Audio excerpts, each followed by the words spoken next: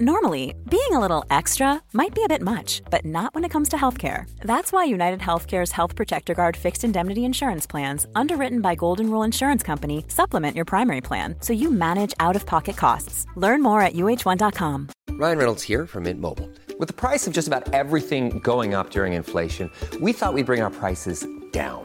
So to help us, we brought in a reverse auctioneer, which is apparently a thing. Mint Mobile Unlimited Premium Wireless. How to get 30, 30, bit to get 30, bit to get 20, 20, 20, bit to get 20, 20, bit to get 15, 15, 15, 15, just $15 a month? Sold! Give it a try at mintmobile.com/switch. $45 up front for 3 months plus taxes and fees. Promo rate for new customers for limited time. Unlimited more than 40 gigabytes per month. Slows full terms at mintmobile.com. Apple Card is the perfect cashback rewards credit card. You earn up to 3% daily cash on every purchase every day.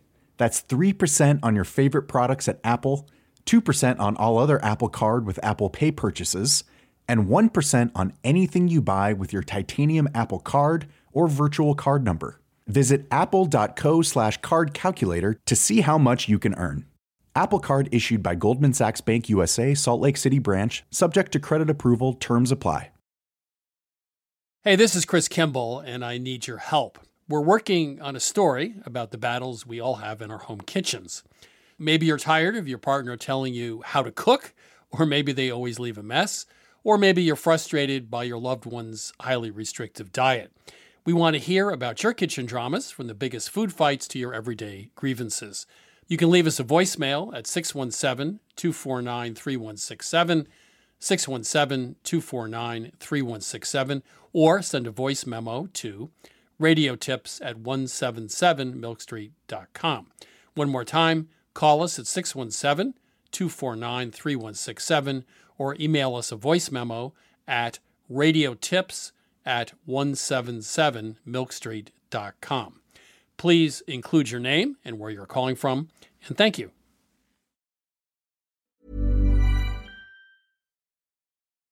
Hi, this is Christopher Kimball. Thanks for downloading this week's podcast. You can go to our website, 177milkstreet.com, for our recipes, culinary ideas from around the world, or our latest cookbooks. Now, here's this week's show.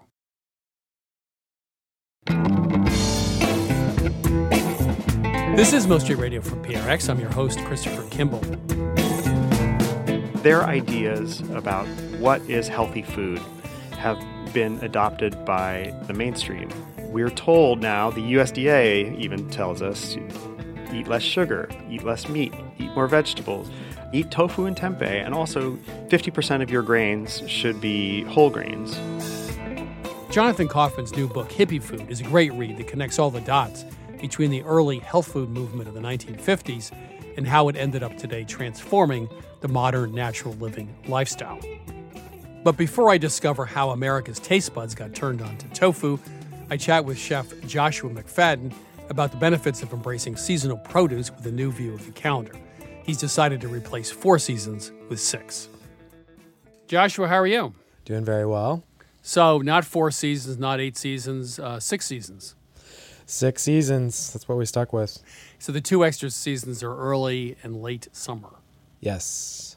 And it was just really, it wasn't trying to reinvent the wheel by any stretch of the imagination. It was more of an idea of trying to figure out how to create a conversation and start talking about the things that are actually not in season. Right. So thinking about like the dead of winter when there's pineapples and tomatoes and all these things at the supermarkets that shouldn't be there, in my opinion. And then also just kind of like to celebrate the moments when everything is at their best.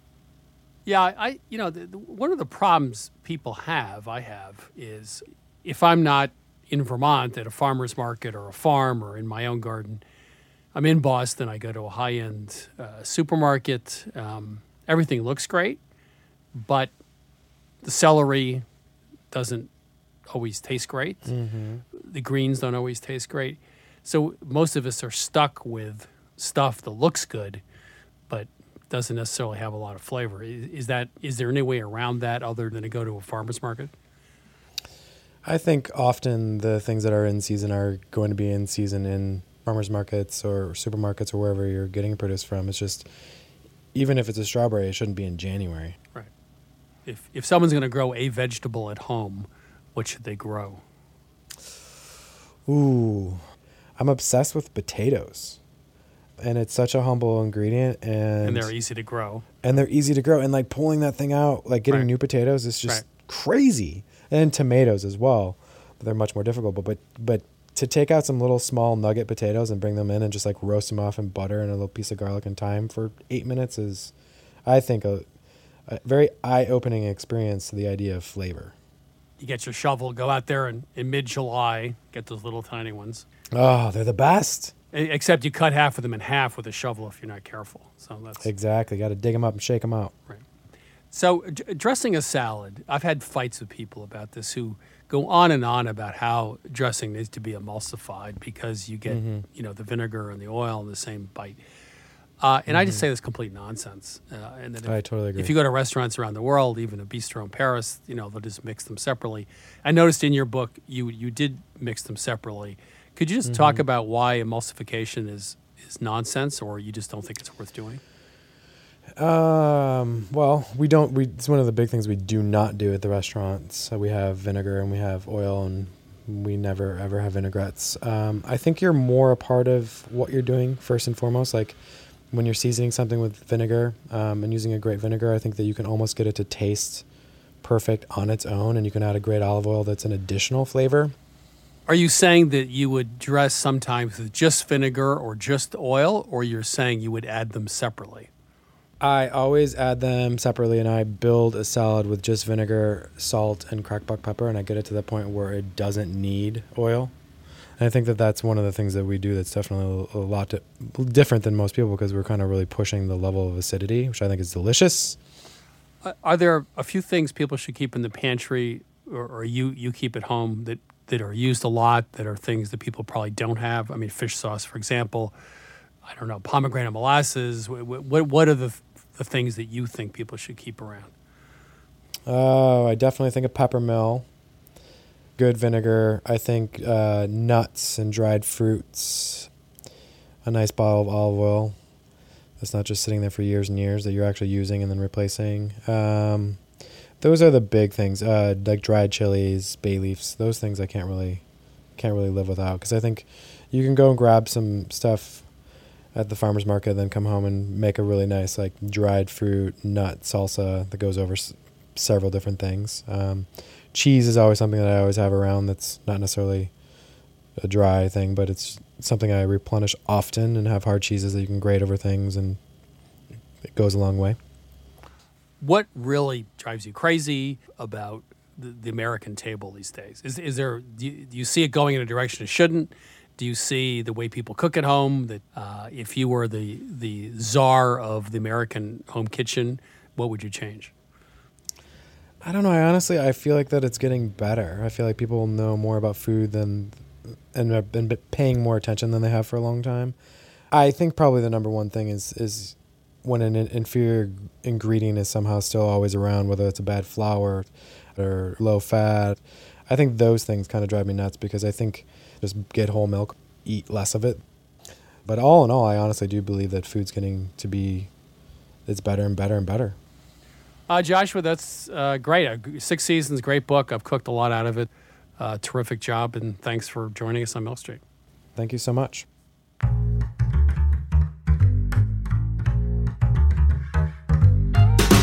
That was Joshua McFadden, chef and author of 6 Seasons, A New Way with Vegetables. You can subscribe and listen to Milk Street Radio anytime as a podcast. New shows are available every Friday on iTunes or wherever you get your podcast. Just subscribe and get all of our shows downloaded right to your phone.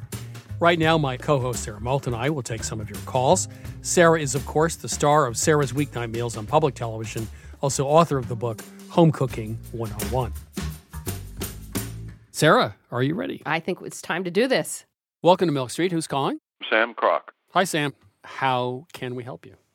Well, 40 years ago, I was living in New York City, and the croissant just didn't meet my expectations. So I whipped out my copy of Julia Child and made a recipe. Wow. Well, they were better than what you could get in New York, and I lived on the Upper East Side. That's probably the best place to get croissant in the city. Here's my problem. Recently, I've been getting these fabulous mail-order croissants, and they're all puffed up. They just shatter when you bite them. And I said, I got to do that. So I started working on tried to make it, and I don't know what the problem is. Mine still don't pop up the way I want to, so what can I do? One thing that occurs to me is if you let the second rise go too long, they overproof, and then they don't have any oven spring. That would be one thing to think about, is maybe you should let that second rise not go as long and then throw in the oven. You'll get that oven spring. Getting that second rise right is really important to get the right spring in the oven, right, Sarah? Yes, absolutely. Yeah. If they're overproofed and they sort of collapse a bit. If it gets too soft, that's also not going to give you the rise. And if you don't roll it out perfectly and everything's done just right, you're not going to get the right layers. And so it could be just technique. And it is probably the hardest thing in baking to do. So you set yourself up for a high bar, a very high bar. High bar. Well, I love to bake. The overproofing is the most obvious. But I wouldn't proof it at I would use the temperature that she said. So what if it takes a little longer to proof the way you want it to? It could be overproofing at 105 degrees. Yeah, slow proofing will give you more flavor too. But also, is this from Mastering the Art of French Cooking, or is this from Baking with Julia? It's from Mastering the Art. You know what? You might want to look at Baking with Julia. That's a good point. Because sometimes... That's the only volume. I thought I had every single... Baking with Julia? Well, Baking with Julia is my favorite book. It's a very, very good book. It's a great book. And I think it helps when you're making a recipe to compare it to other, particularly in baking, to other proportions from other trusted authorities, and also see what kind of ingredients they're using. I just like to point out, we're chatting with someone who makes homemade croissant. This is somebody with high aspirations. Right. And we really... in the kitchen. Good for you, man. We're very That's impressed. Good. Yes, yeah, I'm impressed. Hey, I'm a senior citizen. I got nothing else to do. Oh, well, it's a wonderful thing. My other question is maybe I ought to use pastry flour instead of all-purpose flour. But they all use all-purpose flour. I think it's because you need that structure you to need hold the in the gluten. butter. Yeah. You need the gluten. You need the gluten. Pastry flour has a lower gluten content. Yes, it does. Right. It's like 9 or 10% versus 11 or 12. So it's not going to give you the same structure and you need the structure to hold in the butter when you layer it with all the flour. This has been great because you've addressed the two things that make me feel like I'm inadequate. Oh, no. Well, listen, this has been really fun. Yeah, thank you. All the best. If you ever get to Houston, Texas, you've got a phone number. I'll take you out and get your chicken fried steak. Oh, all yummy. Right. Like that. That's a deal. Okay. Thanks for calling, Okay. man. Yeah. Thanks a lot. Bye-bye. Bye-bye. Welcome to Milk Street. Who's calling? Hi, my name's Nancy, and I'm calling from East Greenwich, Rhode Island. And how can we help you? Well, about a year ago, I discovered bibimbap, and I fell in love with the gochujang sauce that goes on top of it. Uh-huh. So I've made that a bunch of times, and then I just kind of morphed over into just using the sauce, and I'm trying to look for some creative ways of using that gochujang sauce. The only thing that I really thought of now is to put it on eggs. That's one question. And then the second question I had for you is when I went to the grocery store to buy that paste, the gochujang paste, the maker of that paste also made a couple of other kinds of pastes. One was samjang paste, and the other was doenjang paste. I don't know what the differences are between them, and I was wondering if you had some ideas about, what those differences are and maybe what to make with them. Well, the first is the hot pepper paste. Yeah. The other one, doenjang, is fermented soybeans. Here's what I would do. It's like using harissa, for example, from the Middle East, North Africa. I would use like a tablespoon. And when you're sautéing your aromatics at the beginning of a recipe, like the onions, I often will put that in as a base. And I find if you're making a soup or a stew, any of those pastes, it's like adding miso to a soup, as they would in Japan. Right. It just adds a foundation flavor, and then you can build from there. And it really substitutes for adding, extra meat, for example. It just gives you that solid foundation. That's what I do. I always add it to the onions. It's sort of an umami bomb, too. Yeah. And I was thinking about gochujang when you were talking, that I bet it'd be great on chicken wings, like spicy chicken wings. So bake them up mostly, almost all the way, and then brush them with the gochujang. I mean, as long as you like spicy food. I do. Yes, I do. And then maybe squeeze a little lime or lemon on top afterwards, and there you go. You're there. And I would also, if you like that, I would get a really good jar, or you can make it yourself. We have a recipe for harissa.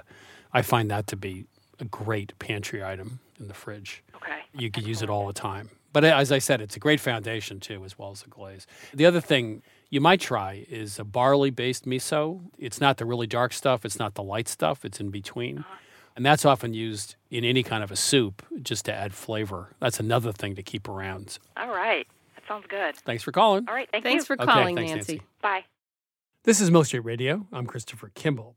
If you have a cooking failure or just a cooking question, please give us a ring, 855-426-9843. That's 855-426-9843. Or send us an email at questions@milkstreetradio.com.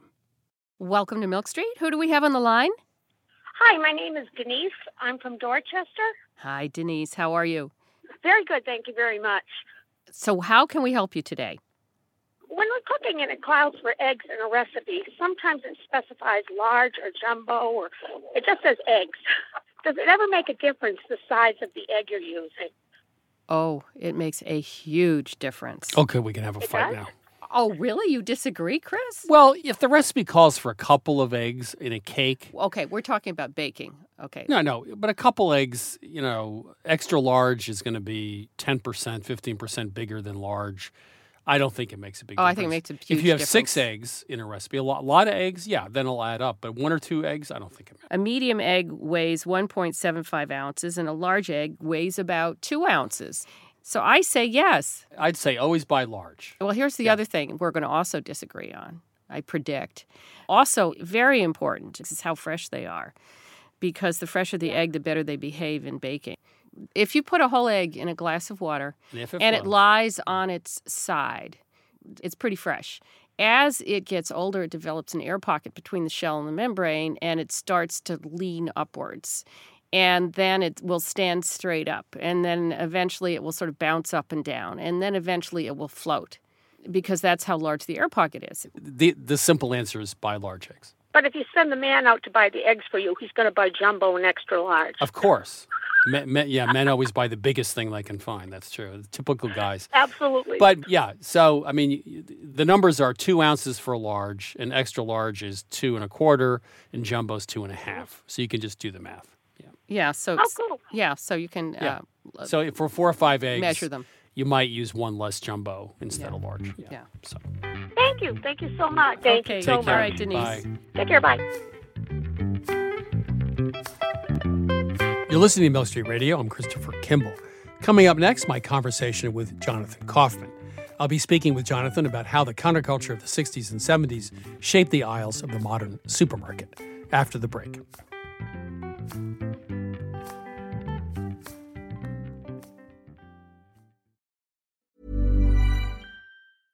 A lot can happen in the next 3 years. Like a chatbot may be your new best friend.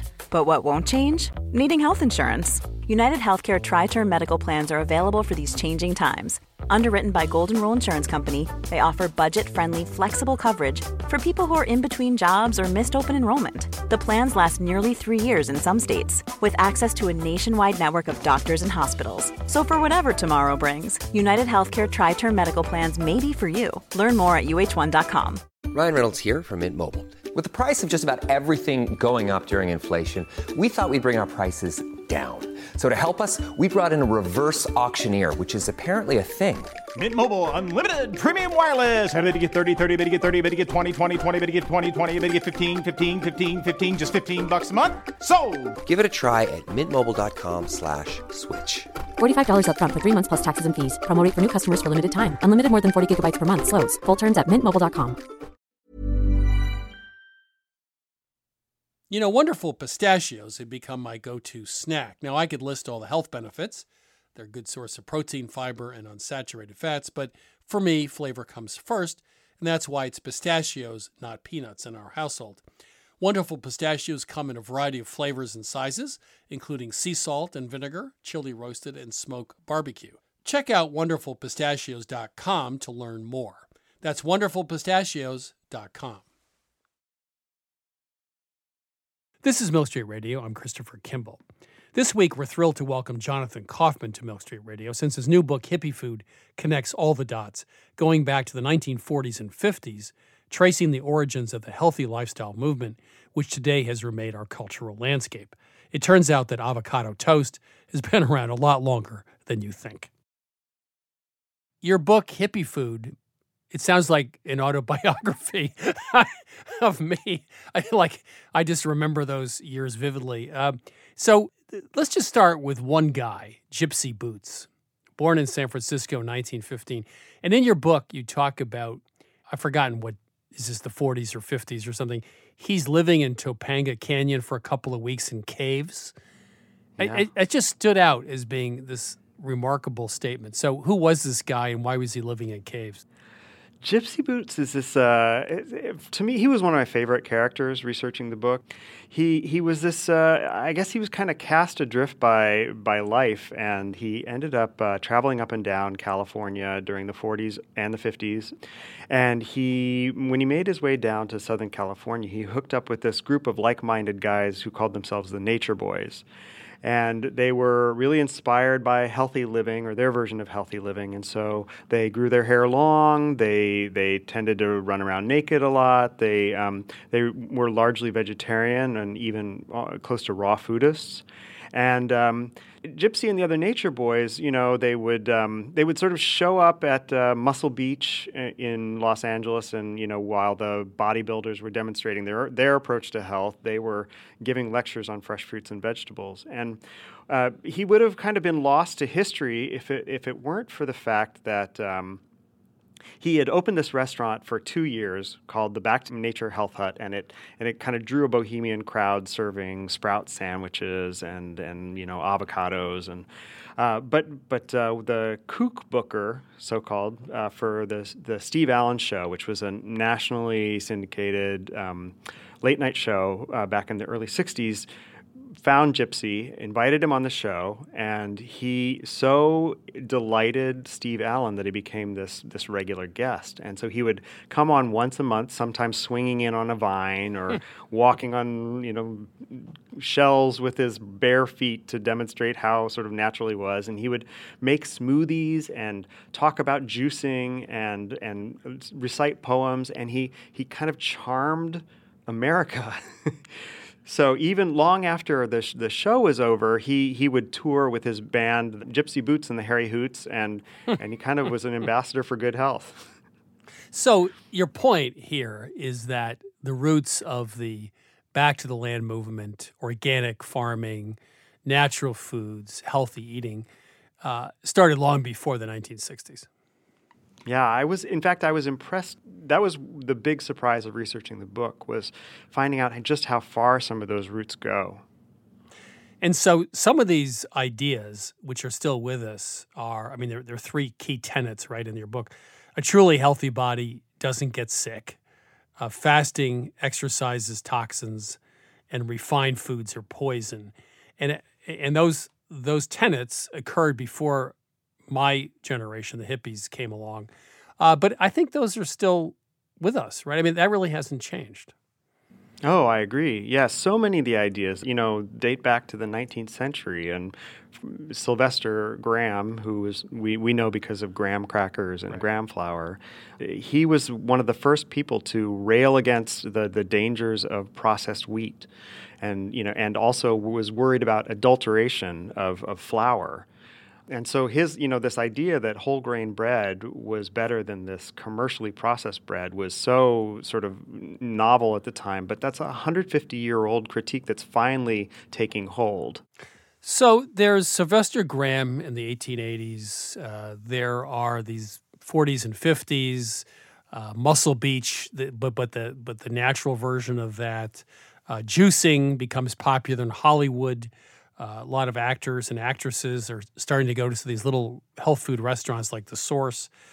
The avocado melt shows up early on.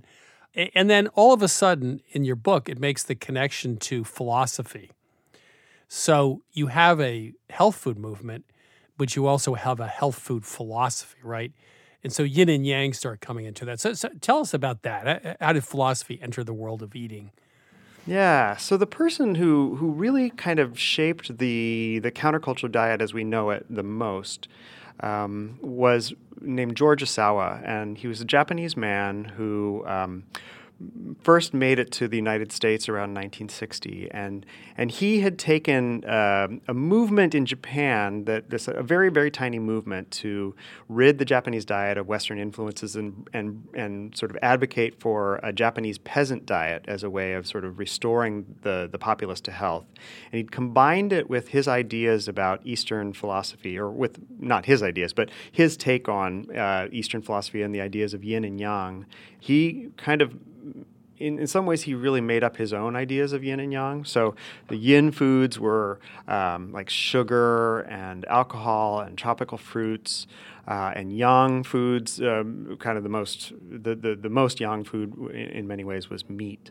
But he claimed that Americans were so out of balance because they were eating these extremes, and we really needed to be a little more subtle in how we balance them in the diet. And then the term Zen macrobiotics comes into play. Yeah. And that was sort of an ersatz concept. And what did that mean?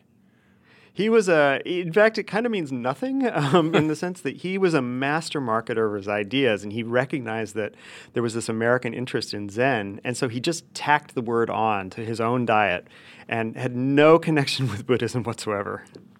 And then Michio Kushi shows up in Brookline, Massachusetts. He becomes a sort of guru of macrobiotics. He starts a journal called East West Journal.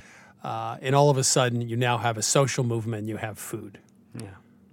And what Michio Kushi, he was one of his disciples back in Japan and was kind of sent abroad, Michio and his wife Aveline, to the United States. And they ended up forming their own school in the 60s. And they kind of removed some of the excesses of George Osawa's ideas, like, for example, the idea that if you ate nothing but brown rice for 10 days, you could cure your body of disease. And they instituted a much more sane diet, but they also attracted legions of counterculture kids to Boston, where they had these study houses, and they would study not just diet, but Japanese arts like shiatsu or massage and ikebana. But they also created an infrastructure. They set up a store called Erewhon, and that it collected a lot of these natural foods, these whole grains, and even some of them, found organic sources from them at a time when those were very, very rare. And they became a distributor as much as they were a store, and ended up, when the natural foods movement took off in 1970 to 1971, they were the ones in place to supply all of these tiny co-ops and food stores that sprung up. Okay, so we're going to do a little role-playing. So I'm a 1975 hippie in Vermont, okay? And you've just descended from the future. And I'm very hopeful about where this is going, and I have a vision of where we're going. And you actually know where it went. So why don't you describe to me what happened between 1975 and 2018? Has any of that remained, and has some of it morphed into something else? What happened to that time and that movement? I think your 1975 self would be a little horrified, and also a little pleased with what happened. It felt so much of what I think the counterculture was moving toward was creating a new society and a new economy through food co-ops and other anti-capitalist enterprises, and most of those collapsed. So I think they may be horrified that all of these ideas of the sort of small network of farms supplying food co-ops and creating food for the people, not for profit, all died off. But at the same time, so many of the foods they adopted are still around, and more importantly, organics, for example, has become a $43 billion a year business. Right. Which is both good and bad. It's corporate organics, but also organics have spread well beyond counterculture circles. Their ideas about what is healthy food have been adopted by the nutritionists, by the mainstream. And so, we're told now, the USDA even tells us, eat less sugar, eat less meat, eat more vegetables, eat tofu and tempeh, and also 50% of your grains should be whole grains. So before you did this research for your book, you had one idea of the history of this. Obviously, that idea changed. What was the most surprising thing you found in the research? I think part of it was the role of macrobiotics. I mean, I hadn't really grown up around macrobiotics. I had grown up around a lot of the foods I call hippie foods, but and so I had no idea what a central role they played in building this sort of this new food chain. But the other thing that really surprised me, and this because I'm Generation X, I grew up in the 1970s. I think I had this kind of idea of who the counterculture kids were and how this sort of loosey-goosey hippie whatever, and I guess I gave them permission to be really young when they were doing all this and not know what they were doing and maybe not know how to cook all these foods, but also so many people put in so much volunteer labor to build this movement that it really impressed me how selfless a lot of their actions were. Well, thinking about the earlier question of 2018 versus 1975, I wonder if this movement was essentially co-opted and became lifestyle. It's beautifully packaged. Yeah. It became sort of sexy. It was not a life commitment. It was a lifestyle. Is that fair? Yeah, I think that's very fair. A lot of grocers, mainstream grocers, really discovered that these foods were selling, and so they picked them up and added them to their shelves. And then grocery stores like Whole Foods came around, which really repackaged the idea of natural foods and brought it in line with like gourmet food, and made the shopping experience a sort of this gourmet experience. And it was hugely, as we all know, it's hugely successful. So you've done the past. How about the future? What's next now? Well, I mean, I take heart from the fact that organics continues to grow. The natural foods shelves in stores continue to grow. The USDA continues to embrace things like whole grains and tempeh and tofu. I think one of the things I also learned from this is that I don't necessarily have a way of knowing what is going to happen based on what's happening now. I look at movements like gluten-free and paleo and some of the other diets that feel like fad diets, and I sort of think, well, if you don't have celiac disease, I don't know what the deal is, but I think that they're going to change and continue to change our diet in these ways that we really can't predict. That was Jonathan Kaufman, author of the culinary history book Hippie Food: How Back to the Landers, Longhairs, and Revolutionaries Changed the Way We Eat. My view of the hippie movement radically changed in the spring of 1971. That year, I hitchhiked up to Taos, New Mexico to spend time on the hog farm, a commune founded by Wavy Gravy. I was shocked to find a filthy kitchen, a lack of culinary skills, a few bedraggled goats used for milking, and freezing bunkhouses because nobody knew how to bank a fire in the wood stove. I cooked, I cleaned, I left. The good news is that today, many have fully embraced that hardscrabble, fulfilling life, and I guess that's progress. There are no easy answers, but at least the young farmers of today know it's hard work and dedication that make the difference. Right now, I'm heading into the kitchen at Milk Street to chat with Lynn Clark about this week's recipe. Lynn, how are you? I'm great, Chris. I've had wonderful experiences in Paris, as most people do when they go there, but I did once go to one of the oldest bistros in Paris, Chez L'Ami Louis, very well known, and I was really looking forward to it. Well, I ordered foie gras, and I got enough for 10. There's these huge slabs, Then I ordered some asparagus, and they were the size of small baseball bats. I got a huge plate of those.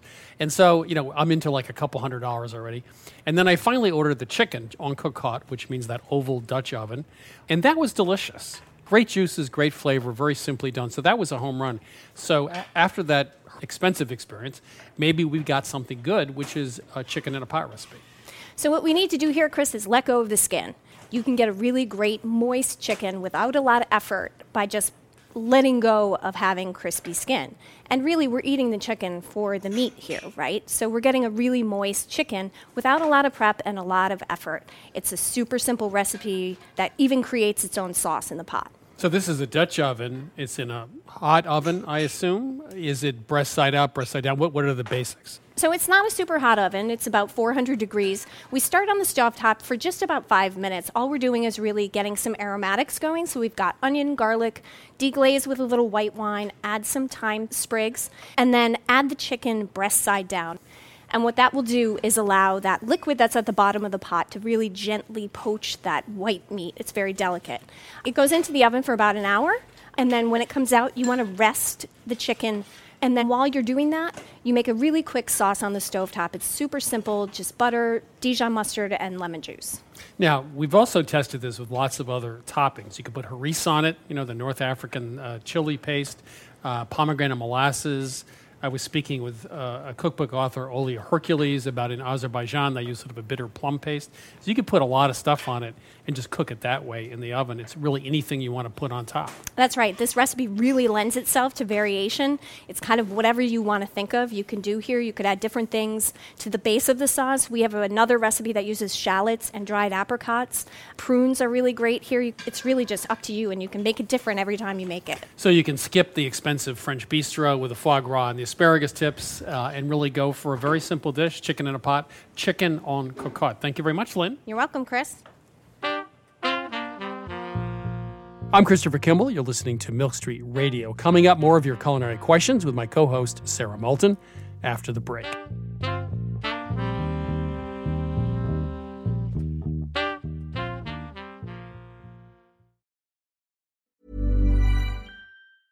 This is Christopher Kimball. You may have heard that we just started running international culinary tours.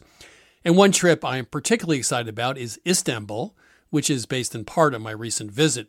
Along with our partners at Culinary Backstreets, we put together an itinerary that goes way beyond the Grand Bazaar. This May, we'll visit local neighborhood markets, take a sail up the Bosporus, and harvest vegetables from farms in the city's ancient moats.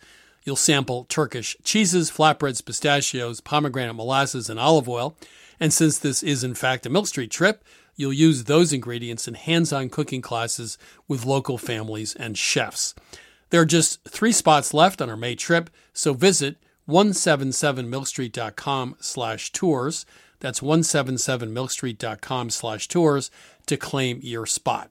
Plus, listeners to our radio show save 5% with code Istanbul. This is Milk Street Radio. I'm Christopher Kimball. Now it's time to answer some questions from our listeners. I'm here with my co-host, Sarah Moulton. Sarah, are you awake? Are you ready to go? Chris, I am ready to do this. Welcome to Milk Street. Who do we have on the line? Hi, this is Robert calling from Corona, California. Hi, Robert. I have a question on black garlic. I'm not sure what to do with it or how to use it. Well, it's great stuff. I mean, have you tasted it? No. No? You're calling because you have some, or you're calling because you want to get some? I have some. My mother dropped off a Tupperware full of some. Wow. Well, it's very, very slowly cooked garlic that ends up black and very sweet. And I find it somewhat bitter as well, but it has deep, deep savory flavor. It just adds something to any savory recipe. Yeah, I would just throw it in if you're sauteing onions, which, every French recipe starts that way. Right. I would just add a little bit to the onions. It's just as a foundational flavor. Any sofrito, any vegetables you're sauteing, just add some of it to that. It will just give you more depth of flavor in the dish. Anywhere you use garlic, you can use this. Have you ever had roasted garlic? The kind where you cut off the top and drizzle some olive oil and throw it in the oven and bake it, for an hour? Yeah. So this is that plus more with, I say, a little bit of a bitter edge. Wouldn't you agree? Yeah, it's kind of like me. Sweet with a kind of bitter edge. Long, slow cooked with a bitter edge. Yeah. I don't know about that. But it also, I imagine, freezes well since it's cooked because you've eliminated most of the water in it. So I would freeze it and take out what you need each time. And suddenly you're going to find your dishes all have an extra sort of je ne sais quoi. This would be a great addition for a lot of vegetarians because it's got so much of that, deep flavor, that umami that you usually get from meat. But this is a different way to get it. So you're a lucky man. So your mother, why did she drop off and how did she get the black garlic? Don't know. My first mistake was probably giving her a key to my house. I came home one day after work and there was a roasting pan and a gravy boat on my kitchen table and then all this black garlic in my refrigerator. This sounds like my mother. This is a bit of a mystery. This is, unexplained actions by one's mother that you never figure out. Yeah. Well, at any rate, I think you're a lucky man with a secret ingredient that most people don't have just kicking around the house, and you should start using it. Yeah, and just use it, as I said, as a foundation when you're sautéing at the beginning of a recipe. Yeah, or anywhere you'd add garlic or roasted garlic. Perfect. And then invite your mother over. Yeah. Which I think was the point. Yeah. All right. Okay. Well, good luck. Thank you very much. I appreciate thanks it. for calling. Okay. Welcome to Milk Street. Who's calling? Marcia Conrad. Hi, Marcia Conrad. How are you? I'm fine, thank you. How can we help you? Well, I have an old recipe from my aunt in Georgia, and it's absolutely fabulous pound cake recipe. However, I'm noticing that for some reason it doesn't become solid in the middle, and I don't recall that happening before. And I just don't know whether it was because I was beating it too much, because it's largely only sugar, flour, and eggs. And butter. And butter. Yeah. Yep. Have you changed your oven? Have you changed the cookware? Is anything changed since you've noticed it's not baking all the way through? Well, I've tried it in 2 different ovens, and I'm still having the same problem. Is there any baking powder in this recipe, or is not? No.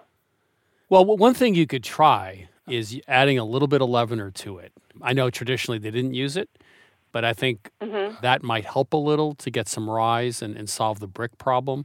Okay. I just wonder whether 350 doesn't sound like the wrong temperature to me, though. I have one other question as well. What kind of sugar are you using? Just general sugar I buy in the grocery store. Is it the store brand? It could be, yes. That might be the problem. Huh. Apparently, not all sugar is created equal, meaning in terms of its texture. And since you've only got 4 ingredients in the recipe, it really matters what they are. Store brand sugars can be finer ground than the, national brands, and that could affect the creaming process. I think you might be right. Yeah, that could really affect I have 2 other suggestions. This is a recipe you want to weigh your ingredients. Yes. Because it's so crucial to get the right amounts. The other thing is, how are you creaming the butter and sugar? This isn't a standing mixer. You're using a hand mixer. How do you do it? A hand mixer, and I try not to over-mix it. Is it really light and fluffy by the time it takes 3 to 5 minutes? It's very gooey at the end. Yeah, it should be fluffy. Should be light and fluffy. Yeah, and so make sure your butter's at cool room temperature, 65 to 67 degrees. It's malleable, and then it's going to take you 4 or 5 minutes, and you really want to get it fluffy. It may be that you're not aerating that enough, and pound cakes, the lift is based entirely on the creaming. And so if you don't cream it right, it's going to be dense, and maybe that's why it's not cooking properly inside. So it should be really light, and the butter should be very pale yellow, almost white by the time you're finished. That could be a problem, too. That might be, because I thought I was doing it by not beating it a lot, and so maybe I'm not beating it enough. Yeah, it sounds like you're not beating enough air into it. Yeah, which is because there's no other leavener in a pound cake. That's why a little leavener. And also the eggs will give it some lift. I'd add at least a teaspoon of baking powder, just as insurance policy, by the way. Okay.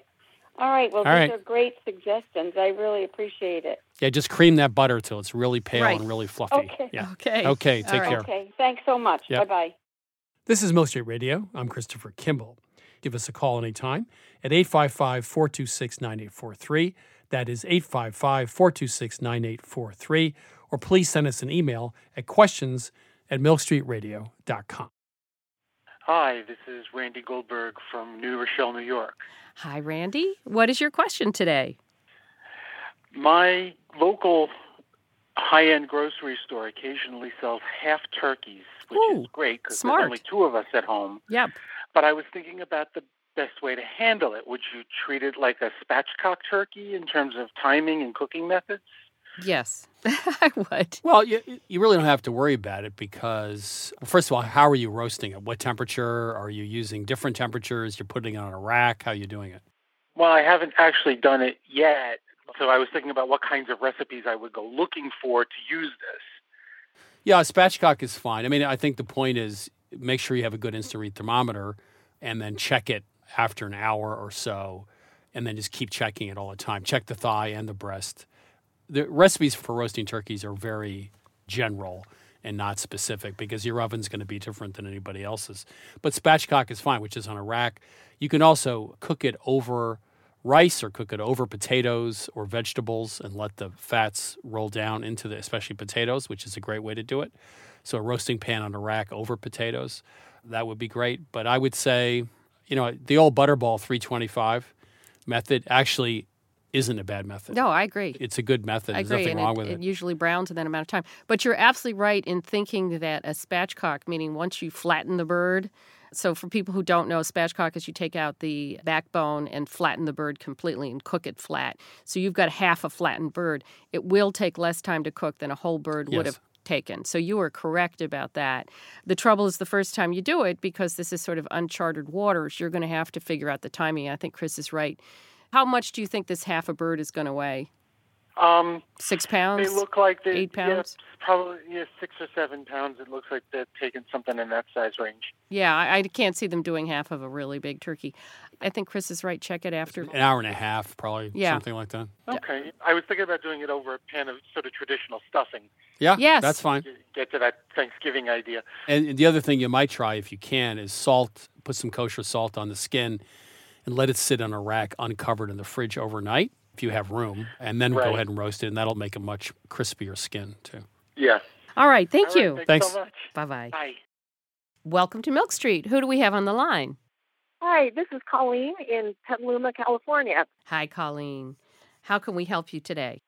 Thank you very much for the opportunity to speak with you. Sure. I am calling because I have a chocolate question. Okay. For about the past 20 years, I have made biscotti as Christmas gifts, and I always decorate them with a squiggle of melted chocolate.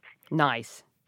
I think they're a nice gift, but in the last couple of years, the chocolate, after about a day, has bloomed and gotten, kind of an unappealing gray color to it. And I'm curious as to why that's happening and how I can prevent that in the future. 2 things. What kind of chocolate are you using, and what, if anything, are you doing differently than you used to do? I haven't done anything differently. I've always used melted chocolate chips as the decoration that I've piped on. Are you using the same brand? I am. And I'm wondering if the formula has changed. It has changed. Well, first of all, I would never use chips to melt. I'd for use a squiggle. Get a semi-sweet or a chocolate or bittersweet chocolate, a good one like Ghirardelli, and melt that. And that should not bloom, because chocolate chips contain lots of stabilizers, because in the heat of the oven, like in a chocolate chip cookie, they want it to retain its shape. That's actually a relatively new development. I mean, I think it's gotten more extreme than it used to be. But the other thing is, have you ever tried tempering it? No, I am aware of that, but I don't know how to do it. Well, what I would, it's just don't do it. Oh, come on. We're not going to temper chocolate. I'm going to give you the opportunity squiggle on a biscotti. To find out a little more. Switch up the chocolate, but if you Google and go online, there's tutorials. There's 2 ways to do it. One is rather complicated. You take it up to a temperature. You take it down to a temperature. You add some more chocolate. Right. But the other way is in the microwave and holding some back. There's several tutorials online that I think are not that difficult that you could try. Right. But I think just getting a better quality chocolate would be good. And you don't refrigerate it, right? So that's not the issue. I do not. I will give a better quality chocolate a try, and hopefully that will solve my problem. If that doesn't work, I'll go through the tempering process. The tempering might be fun.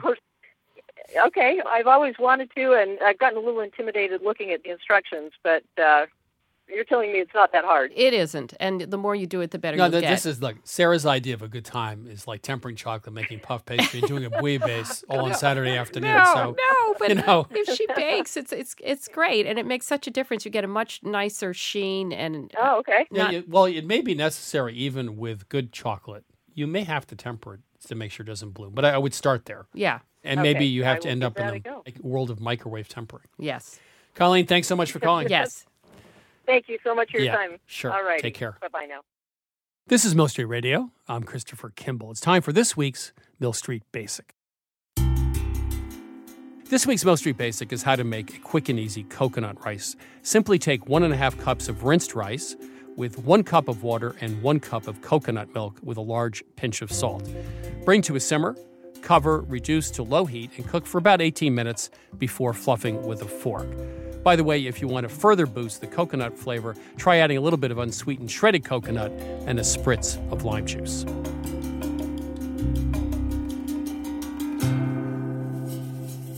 Now it's time to hear from Dan Pashman of the Sporkful podcast.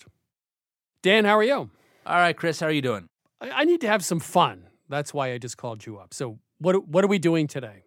Well, we are going to help couples in crisis. Are you speaking about me or you? Crisis may be a strong word, but I sometimes take calls from Sporkful podcast listeners, and they sometimes come to me with relationship issues. And there's an issue that I've been hearing about a lot lately, and it is this. A person who loves food, loves to cook new dishes and spend time in the kitchen and share food with friends and family and try new things and go out to new restaurants, is dating or married to a person who is the opposite, who is a picky eater or who goes on extreme diets, cuts out whole food groups, or just generally doesn't care about food and doesn't get pleasure from it. And this creates tension in these relationships because the food lover and the picky eater are at loggerheads and they can't share this experience together. And so the food lover comes to me and says, what do I do? So what do you think, Chris? I want to pick your brain. I want you to give me the answer because it sounds like my marriage. I mean, my wife is actually a very good cook and does love food, but she also, is into cleansing diets, chia seeds, carob, kombucha, goat yogurt. We have an entire shelf devoted to goat yogurt in the refrigerator. And so on a day-to-day basis, it's rather grim. We do come together like on weekends, but during the week, I would say, yeah, it's sort of like his food, her food. And how do you deal with that when it becomes a source of frustration? When you're old as I am, you don't deal with anything. You accept. Accept. Just it's a very important word. Accept. So you think you have a solution? I'm dying to hear the solution. No, I don't know that I do have a solution per se. I mean, I think people have to recognize whether this is a deal breaker issue in a relationship. My relationship with my wife is similar to yours, Chris. My wife is not super into food. I would not describe her as a picky eater. She does love a wide range of different foods, but she doesn't have that passion for it. Like when I'm traveling for work, she will skip meals by accident and then have a bowl of cereal for dinner on the couch. And I'm not knocking that, but there are times when I want to be excited about trying something new and she's just not excited about it. And, one option is that you can go and eat with other people. I will sometimes go out for meals with food-loving friends. My wife and I kind of have a polyeaterous relationship. Polyeatery may be for you too, Chris. You're never too old to try a new lifestyle. No, Dan, you get to the point you are, in fact, too old. No, there are people in the world who have two kinds of eating, right? They have everyday eating and they have special day eating. And what they do on the special days is totally different, like when they're traveling on the weekend, friends coming over. And then they have every day. So it's like Monday through Thursday and then Friday through Sunday. But that makes sense, and I would imagine that when your wife is in her Friday through Sunday special occasion eating mode, you guys are still able to go out and enjoy food together and we connect. Cook together, or she loves that. Right. But Monday through Thursday is it's goat yogurt on the sofa. But you can imagine that if you were in a relationship with someone who was eating goat yogurt 7 days a week and never wanted to cook with you or never wanted to share meals with you, that be a non-starter. Yeah. Right. And so there are people out there suffering from that, and I think some of them. If you can find other things, other areas where you have a strong connection and strong common ground, then you can overcome the lack of connection on food. But food's a big one. And I've been talking a lot lately with the great legendary food critic Mimi Sheridan. She wrote a piece for the Daily Beast talking about the idea that all these dating apps and online dating services never ask whether or not you're going to eat well together. And that's an important question, and that's something you should suss out early on in a relationship, I think. So you're taking it from the point of view of the person who is the super eater, but what about the point of view of the person who's not? Is it a burden to be married to somebody who really loves food and wants to try something new? Sometimes, I'm sure it is. I suspect that if my wife were here, she would say, sometimes it's great because I cook delicious things or take her out to fun restaurants, but sometimes it's annoying because I get hung up on like, I really want to cook lamb shanks and I can't find lamb shanks. And she's like, just shut up and make chicken thighs. So yes, I think that it is wearing sometimes to be with somebody who obsesses over food to an extreme. Well, Dan, I have a suggestion. It's the T-shirt. You need to get a T-shirt that says, shut up and just make chicken thighs. And just wear that around the house all the time and you'll be all set. Dan Pashman of the Sporkful Podcast, thank you. Thanks, Chris. Enjoy that goat yogurt.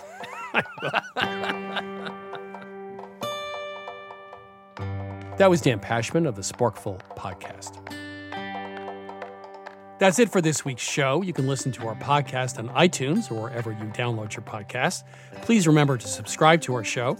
You'll automatically get every single show downloaded to your phone or tablet each week. If you want to learn more about Milk Street, head to 177milkstreet.com. There you can download each week's recipe, subscribe to our magazine, watch our television show, or order our new cookbook. We'll be back next week, and thanks for listening.